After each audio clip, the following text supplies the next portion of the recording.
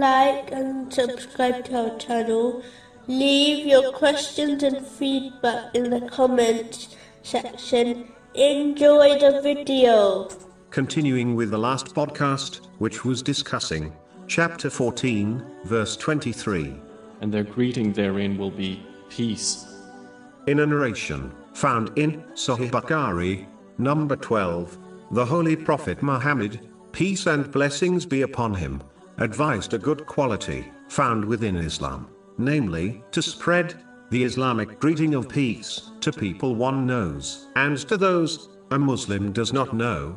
It is important to act on this good characteristic, as nowadays, Muslims often only spread the Islamic greeting of peace to those they know.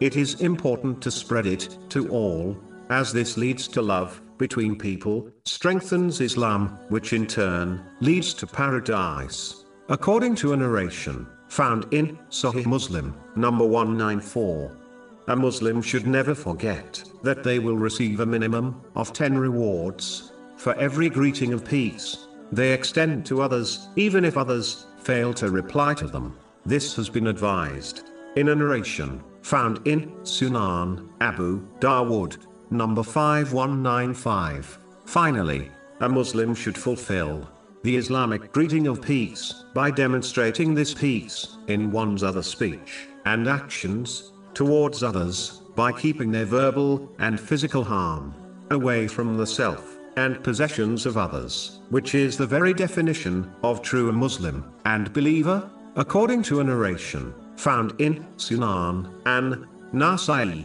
number 4998.